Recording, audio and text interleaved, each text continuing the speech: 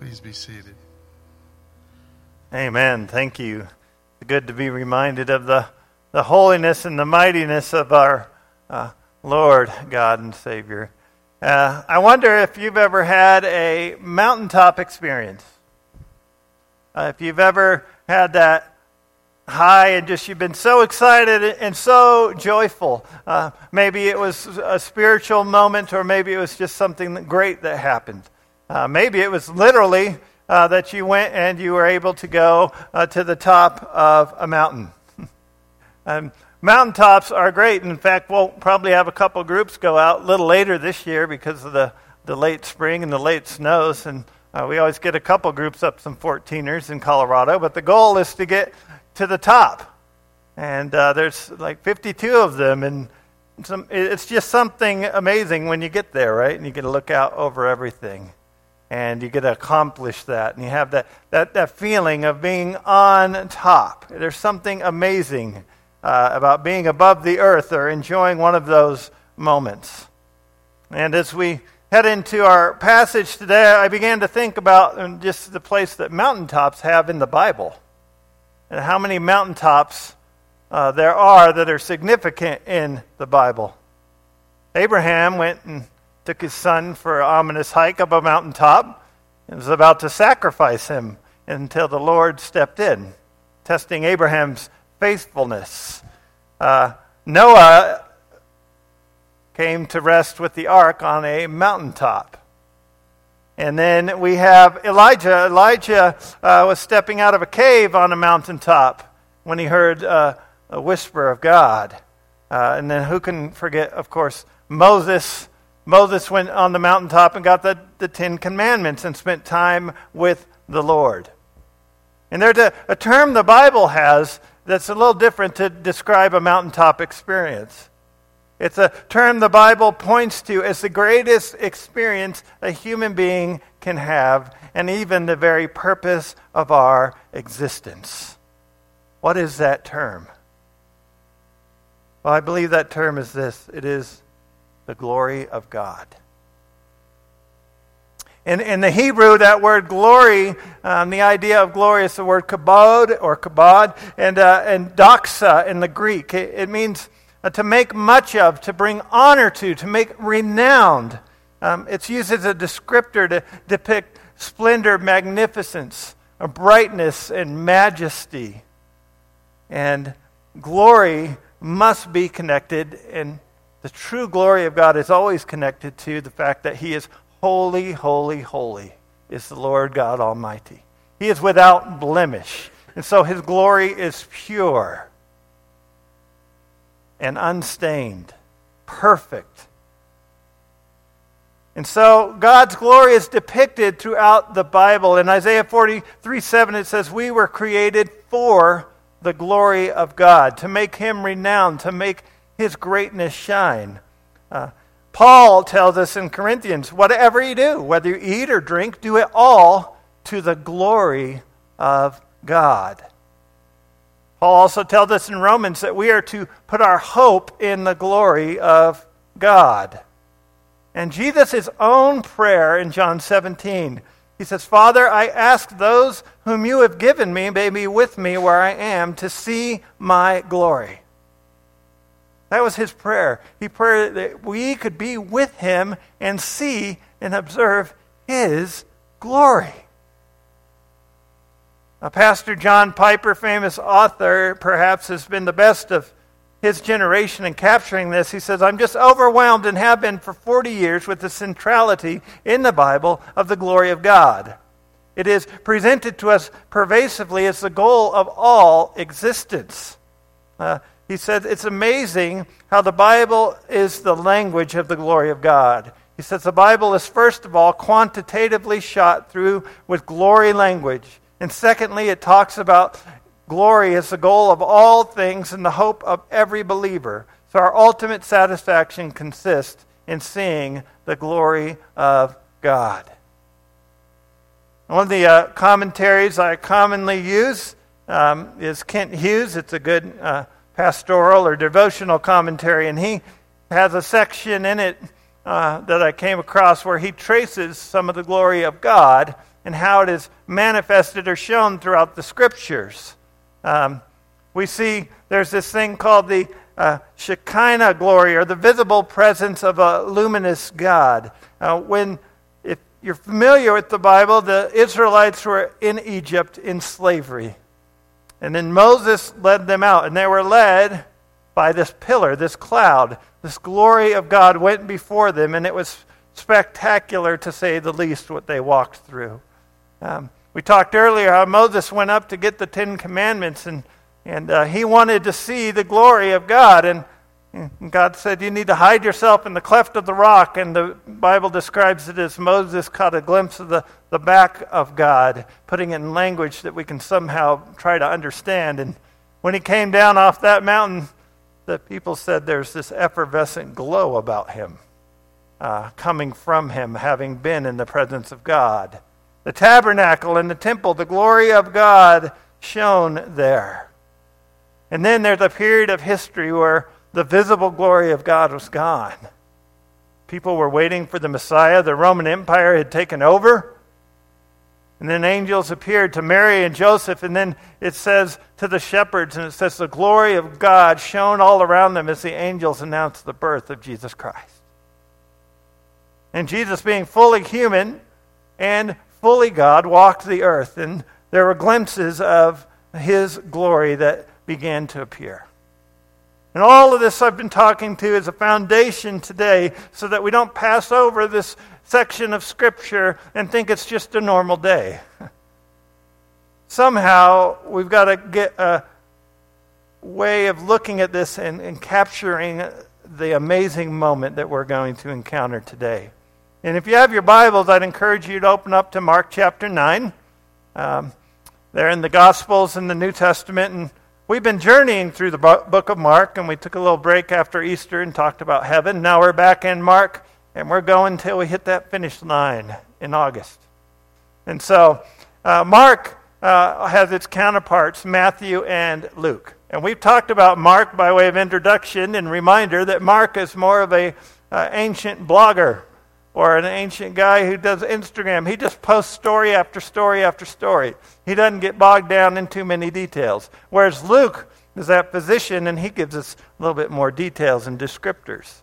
And so today, as I'm reviewing and we're talking about this journey to this mountain, we're going to look, and I'll pull in some information from Matthew and from Luke that help us to get a little bigger and broader understanding of what's going on in this passage.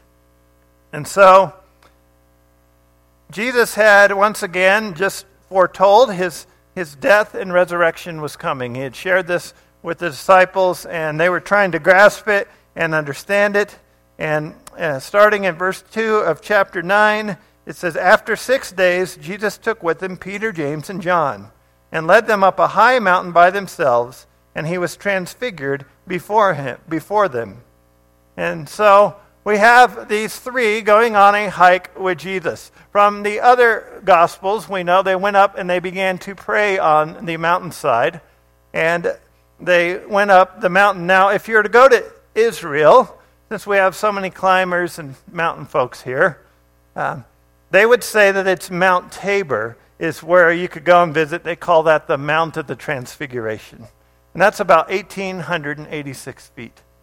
So maybe we would call it a hill instead of a high mountain. Now some say it's possible it could have been Mount Hermon in the area, which is about 9,200 feet, and it is closer to Caesarea Philippi, which is where a region which some of these stories were taking place in. And so it was probably one of those two mountains from that time. And when they got to the top, we read in the other Gospels that they fell into a deep sleep. Now, I don't know whether it was because of prayer. Now, sometimes when I'm praying, you can get sleepy, but not next week, right? During the service. But they fell into a deep sleep. And when they awoke, they found Jesus transfigured before them. And so, as they get this, it describes it like this. He says in verse 3, "Jesus' clothes became radiant, intensely white, as no one on earth could bleach them." So sorry for Tide and their commercials. They can't get it that white. And there's this idea of transfigured. It's this word of morphing. And our movies try to capture it today. You see it, and they have light shining through a figure on the movie. But to see that in person is different than to see it on a screen. I was thinking, what have I seen that's even close to this? If you've ever watched fireworks or a lightning storm and been near the water or seen it reflect, and you're sitting next to somebody in the pitch dark and there's lightning or a firework that goes off, there's a glow that just in that one moment, boom, they glow in that light. And perhaps that gives us a little taste of what it was like. And we know that Moses perhaps had a glow like this where when people were like, there's something radiant about you and coming out from you. Jesus, they knew it was him, but he looked different. Better than any special effect could ever come up with. Dazzling and amazing, and it filled them with awe and wonder at what had gone on. They were catching a glimpse of God's glory in their own presence. The glory of God being shown before them. It's the same glory they'd probably read about in the Scriptures and wondered what Moses said it looked like at that point, or what it was like to see that pillar, to be there when the temple was filled with the glory of God. But then something else strange happened. Maybe after they looked at Jesus, they began to look, and there were two others there. I don't know if you've ever been in the airport or on airplanes and somebody nudges you and they're like, look over there. Is that Tom Cruise? I've never met him in person, but it looks just like him. Or if, for me, I've run into more athletes are the ones I notice. So I've seen Joe Theismann. Is that Joe Theismann on the plane? No, he's too short. Couldn't have been him. Or Bill Russell was the most famous athlete we saw, and it was him in the airport. And we're like, I think that's him. We went and approached him. Said, yes, I am Bill Russell. I lost my luggage, so we knew not to ask for an autograph that day. But I don't know. This is what strikes me here. I read the Bible, I read this, and it says, and there appeared to them Elijah with Moses, and they were talking with Jesus. And Peter said to Jesus, Rabbi, it is good that we are here. Let us make 3 tents, one for you, one for Moses, one for Elijah. For he did not know what to say, for they were terrified. How on earth did they know that it was Moses and Elijah? They didn't have photographs back then. Now, Elijah, maybe they could have guessed based on the clothing and the description of him. They said, is that Elijah? Is that John the Baptist? But Moses, did Jesus introduce them? Did they listen? These are the kind of things I wonder how that went down, because we just get a little snapshot of this. But when they did understand who it was, they were in awe, and they were terrified at what was happening. And we're getting a little snapshot here, and I'm laying down a lot of biblical history for you. And we have to ask, why these two men? Why are these the two that showed up on the mountain? Why not David? Why not King David? Why not Noah?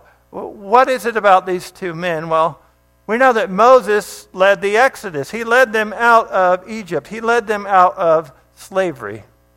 He got the 10 Commandments, the law of the Lord, and the law and the sacrifices were established to show there's a cost for sin. That God is holy, holy, holy. And that to be in his presence, to have a relationship with him, there's a payment that needs to be made for it. And the blood flowed from the animals, and the sacrifices and the fragrances were all there to show how we deal with sin in our lives. And how the Israelites were to deal with sin and get their hearts right with the Lord. And then Elijah was a prophet of prophets, bold and brave, calling out sin, standing up even to the leaders of that day, calling the people of Israel to worship and calling out their lack of faith in the one true God. Elijah never died. He was swept up in a chariot before Elisha took over his ministry. And Elijah is the very one that they were all looking for and wondering earlier in the Gospel of Mark, is Elijah still to come? And Jesus is trying to teach them he has come. It's John the Baptist, and that will come up here in our passage today. So Elijah and Moses, two key figures in the history of Israel, they came down to be with Jesus. And I like how Peter begins to figure out a little bit of what's happening here and kind of states the obvious. I think it's good that we're here today. I'm kind of a guy who has historically talked first and then realized what I've said later. Some people are more measured with their words. And Peter is one of those. He just said, it is good we're here. Like, well, duh. Of course it's good that you're there. And yet Peter himself then says, you know what, this is so good. Let's pitch a tent and let's just stay here and bask in this moment. Because he didn't know what to say. So he just kept talking until hopefully something good came out. I've learned to do a little bit more preparation than that. But what were they talking about? Well, they were talking about, it tells us, they were talking about Jesus' departure, it tells us in the other Gospels. And we don't know, but the Greek word, the phrasing there, it tends to indicate a longer conversation. So the disciples were in a deep sleep. They woke up. The conversation was perhaps ongoing. And they were talking with Jesus about his departure. And that word departure is Exodus. Well, who knew better to tell him about leading us out of our sin and our slavery than Moses, who led the people out of their slavery? Jesus came to lead us out of our slavery to sin, to release us, to complete the law, to give the sacrifice that is once and for all, which is himself. And they came to talk with him about what he was about to walk through, the trial, the cross, the time in the grave, and then the resurrection. That was the departure Jesus was talking with them about. The plan that Elijah had pointed forward to, the very Messiah himself that Elijah had pointed to and that John the Baptist had been the forerunner of. It's an amazing moment as they begin to talk about that, and Jesus begins to set his eyes towards Jerusalem. Well, Peter here makes that plea to stay there, and then it's at that moment in verse 7, and a cloud overshadowed them, and a voice came out of the cloud. This is my beloved Son, listen to him. And suddenly, looking around, they no longer saw anyone with them, but Jesus only. And so, this is much like, and parallels when Jesus was baptized, and the cloud appears, and the voice of God booms out and said, this is my beloved Son.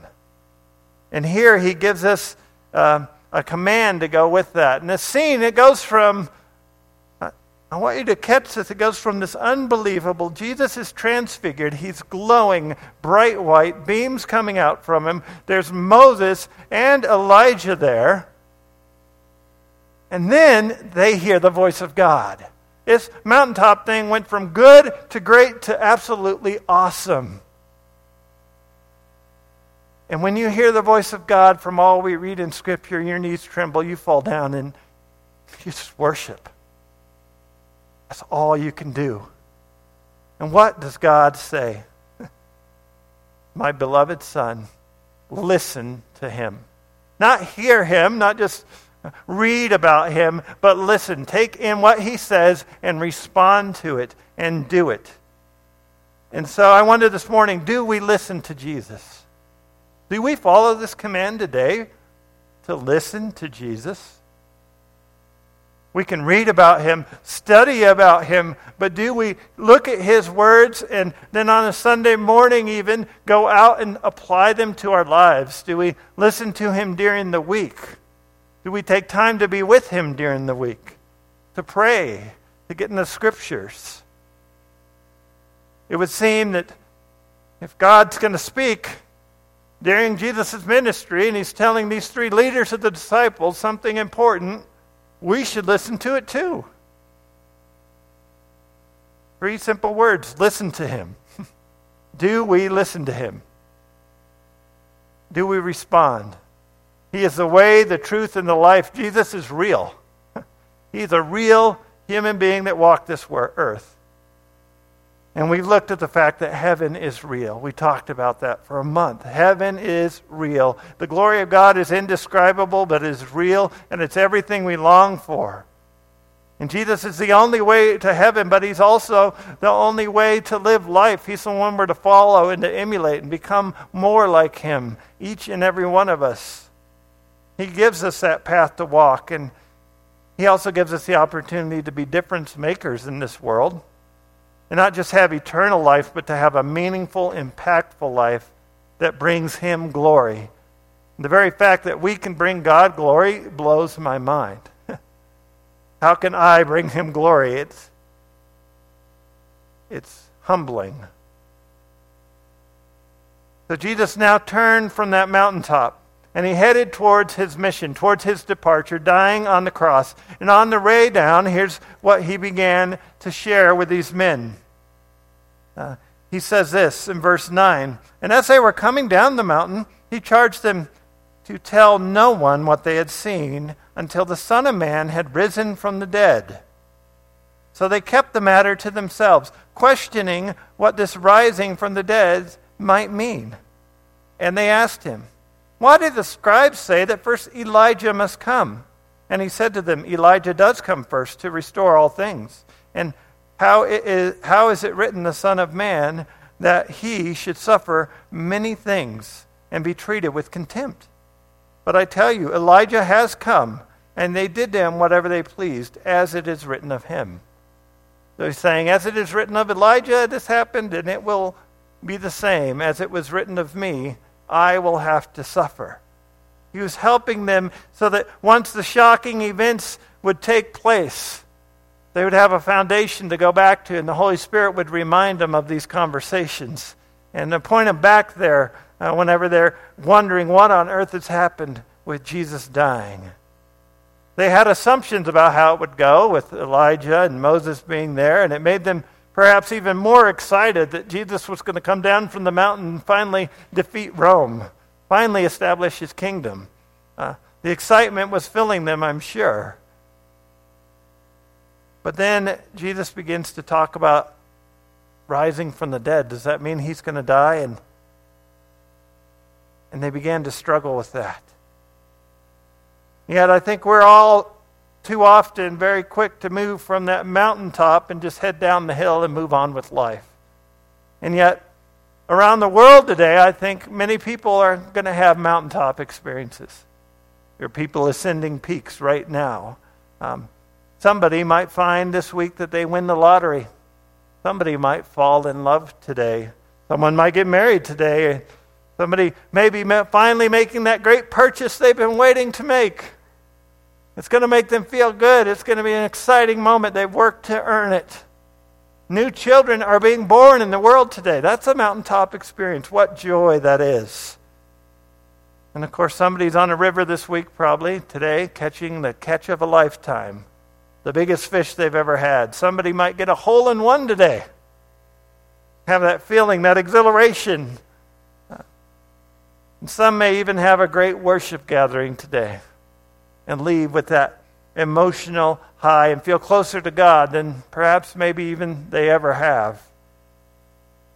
And I want to tell you this morning that we need mountaintop experiences. we need this. Jesus was encouraged and strengthened on this mountaintop, and so were the disciples. You see, mountaintop experiences are a gift from our Heavenly Father. And I believe that they're designed to give us a picture and a glimpse of God, who God is and what he has done in our lives.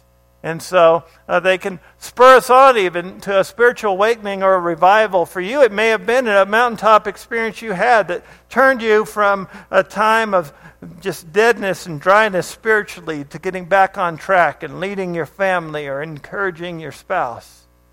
It may have been a mountaintop experience that initially brought you to the Lord. And yet we need these.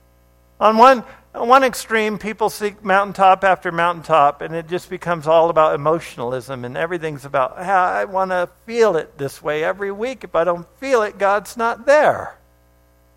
And the problem is when you get down in the valleys, as we'll see in a couple weeks, returning to this passage, when you hit the valley, your faith is really going to struggle. You think God is only there on the mountaintop. But then there are those who take God's words and we digest them and study them and parse them apart and eliminate any emotion possible so that we don't have to deal with that uncomfortableness, or we think it's not genuine, or we don't want to rely on that. And in the midst of these extremes, I think we weren't meant to miss out on this opportunity of mountaintops. And much like Peter wanted to do, he wanted to pitch the tent and stay there. But we're not meant to camp there. But it doesn't mean we're not meant to have these times. Mountaintops are important moments along the journey, but mountaintops are not permanent destinations. They're not a permanent destination. These moments point to something better. They give us a glimpse. I think they fuel us, reminding us of heaven, giving us a taste of what Jesus has in store for us. And I think that's what God the Father was doing. He's giving Jesus a gift. Think about what Jesus was coming down to do off that mountaintop, what he was about to face. How encouraging was it for God to give him that gift of Moses and Elijah to talk with him, to relate to him like no one on earth could at the time about the journey he's about to take. And then that verbal encouragement of the Heavenly Father speaking out loud over his Son, I am proud of you. You are my beloved Son. You need to listen to him. You know that if you have a parent or somebody you respect or love that speaks out over you. When they say that to others and they say, I love this guy. I love this girl. You feel it inside of you. And Jesus, being fully human, God was supplying him and fueling him and saying, I am with you through this horrible path you're about to walk. But remember, it is worth it. Remember the history. You're coming to the culmination, this climax of this story I've been building since the beginning of time. And so he was fueled by the Heavenly Father, getting a glimpse of that glory he set aside in order to pay for our sins. And the disciples, once again, they were refueled in following him. They got to see Jesus transfigured. They got to, even though it was puzzling, they got to see these two historical figures they'd only read about. Think about that moment. If there were any doubt in them, that moment, they're like, everything we read about Moses is true. He is real. Elijah is real. He's not just a part of our traditions. He's a person. We've seen him. Jesus is really the Son of God. We heard the voice. We saw the cloud. He is who he says he is. We should be following him. That had to strengthen them even though they were confused. And so that moment, that realization, I think for us, the journey with Jesus is a day-by-day walking in his footsteps. It's walking through doubt, walking through our wrong choices, frustrations, and pains. But it's also walking through times of answered prayer, times of celebration and renewal and joy, and joy-filled worship services, and times where you show up at church and that song just hits you where you're at, and you're like, oh, that just filled my spirit. Times when the Word of God, and you open it and it ministers to your heart right where you're at. But also times that don't move you so much. And there are moments that give us a taste of his glory and goodness, and it could literally be out in nature, gazing on the mountains or the ocean at the wonder of creation and reflecting back on how God's been in your life over time, or answered prayers recalling them, allowing that to fuel you. It could be just having a grateful heart in the fun moments of summertime. Stopping and just saying, thank you, Lord, for this. Thank you. Seeing and celebrating and being with your kids. You see, already I look out here at an incline, and we've had these mountaintop moments as we walk through life together. And whether it's joy we share together of things happening in our lives, or answered prayers that we've seen, or as we've gone through this journey of Jesus showing up in unexpected ways and people giving towards this ministry unexpectedly to help us have that longevity and consistency to gain trust in this neighborhood and community. See, we have a good Father who knew his Son needed that jolt emotionally and spiritually as he headed towards the cross. And the Bible tells us that every good and perfect gift comes from our Heavenly Father. And so this morning I think we need to stop and reflect and say, our good Heavenly Father, He continues to give us good gifts. He is the giver of good gifts. He is the one that gives us the gift of mountaintops. And we need to cherish those because we're going to need them. There are going to be moments in the world where we need them. And I've balanced, and I've never really been on the emotional side of the perspective too long, but I've had to learn and grow in my own walk personally for me to realize it's okay and it's exciting when God shows up, and you need to celebrate that. That's why we say discover joy. It's okay to walk in joy, to be thankful and to be happy and to celebrate with the Lord. Even this morning as I was doing my devotion time, it said, think about all the celebrations that God commanded to the people of God. He wants us to celebrate. He knows we need fuel for the journey in this broken world. And so we need to stop and enjoy that this morning. Because of Jesus, we need to realize that you're loved, you're worthy, you're forgiven, you are accepted. You can be transformed and changed. You can get a taste of God's glory, and your prayers are heard, and your waiting for prayers to be answered is seen and known. Your pain is known, but your life is useful, and your mission is before you, and joy is indeed possible because of Jesus Christ. Let's pray. Heavenly Father, we thank you this morning for the gift of mountaintops. You knew exactly what Jesus needed heading into this final turn of his ministry. You knew the encouragement he needed, and you know what we need. And you've gifted each of us to minister to one another, to build each other up. And sometimes it just feels good to see you answer prayer, to see an outreach come together as it did yesterday, or to come together and to hear people use their gifts and even to sing together corporately. Hearing that often lifts my spirits. To pray for one another. You've given us all of these good gifts, Lord. The gifts of children and the joy of this summer season in our culture and the opportunity that some may have to travel or to get outdoors. All of these are gifts from you, and yet if we don't acknowledge it, we're missing out. And all of those are meant to fuel us in our mission, just as Christ was fueled for his and the disciples for theirs. You want us to get a glimpse of your glory so that we know that striving with you, sharing the gospel, following and listening and obeying your word, it's all more than worth it if it brings you glory. And what an amazing Father you are that you would even let us taste of your glory and get glimpses of it in one another and in these opportunities we have. Lord, I pray as we enter into the summer, we wouldn't just be going, but we'd stop and enjoy and thank you for the gifts you've given us. Take account for the small, the big, the emotional, the tangible, everything in between, and say, thank you, Lord, for what you've done for us, because you indeed are such a good Father to us. In Jesus' name, amen. Please stand as we